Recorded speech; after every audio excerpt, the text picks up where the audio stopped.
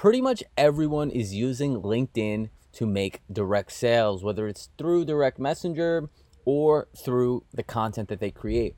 But what very few people are doing are looking to the platform in order to make strategic partnerships. Strategic partnerships are one of the most effective and powerful ways to grow your business and can often produce and can often generate far more revenue than just going for direct sales alone.